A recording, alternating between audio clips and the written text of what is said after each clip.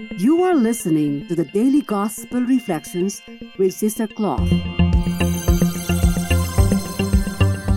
This podcast is brought to you by the Paulines Multimedia.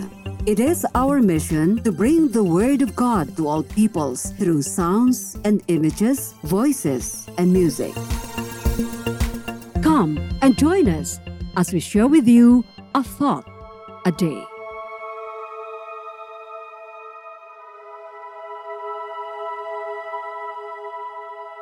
A reading from the Gospel according to St. John chapter 8 verses 51 to 59. Jesus said to the Jews, "Amen, amen, I say to you, whoever keeps my word will never see death."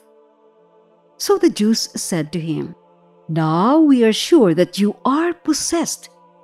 Abraham died, as did the prophets, yet you say, whoever keeps my word will never taste death. Are you greater than our father Abraham, who died? Or the prophets who died? Who do you make yourself out to be?" Jesus answered, "If I glorify myself, my glory is worth nothing. But it is my Father who glorifies me, of whom you say he is our God. You do not know him, but I know him. And if I should say that I do not know him, I would be like you, a liar. But I do know him, and I keep his word. Abraham, your father, rejoiced to see my day. He saw it and was glad." So the Jews said to him, "You are not yet 50 years old, and you have seen Abraham?" Jesus said to them, "Amen, amen, I say to you, before Abraham came to be, I am." So they picked up stones to throw at him, but Jesus hid and went out of the temple area. A very pleasant Thursday, my friends.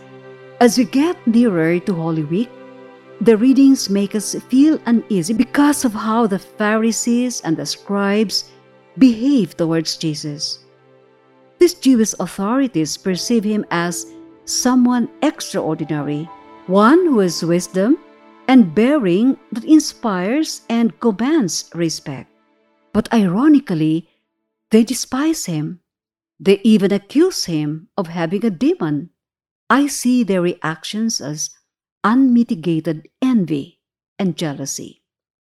Jesus is absolutely a major threat to the scribes and Pharisees.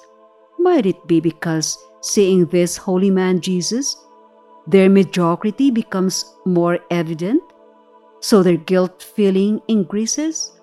I also say a threat because they have observed that the followers of Jesus were increasing in number.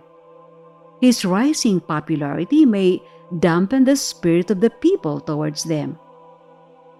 But of course, they would not openly admit that.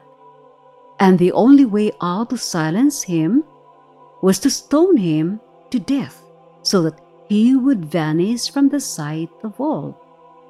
But they were sadly mistaken. The Gospel says Jesus hid himself and went out of the temple. I'd like to go back to what the Jews said to Jesus. "Now we know that you have a demon." Wow, what a vicious thing to say to Jesus after he has assured them of a heavenly reward for those who keep his word and live it. For them, it was like words spoken by one who is out of his mind. So they said he has a demon. I'm just wondering how the people around Jesus took the comment. Some probably reacted negatively in favor of Jesus, but how about the others? Did they really believe that Jesus had a demon? So instead of believing in him, these people were discouraged and hindered from keeping the word of God and living it so that they would not experience the death of their souls? What a responsibility for those religious leaders.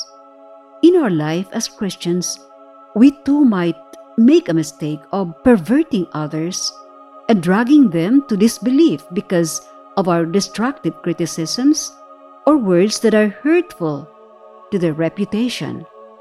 This Lenten season, we are invited to give ourselves a little break for self-examination. We are asked to find time to read the Word of God, asking for the grace on how to live it, especially in the area of love for God and of our neighbor. Lord, grant that I may find this Lenten journey filled with your wisdom, mercy, and love. Amen. Be with us again tomorrow as we share with you a thought a day. Meanwhile, you can follow us and listen to other Apple and Google podcasts on Spotify, produced by Paulines Multimedia. Have a good day.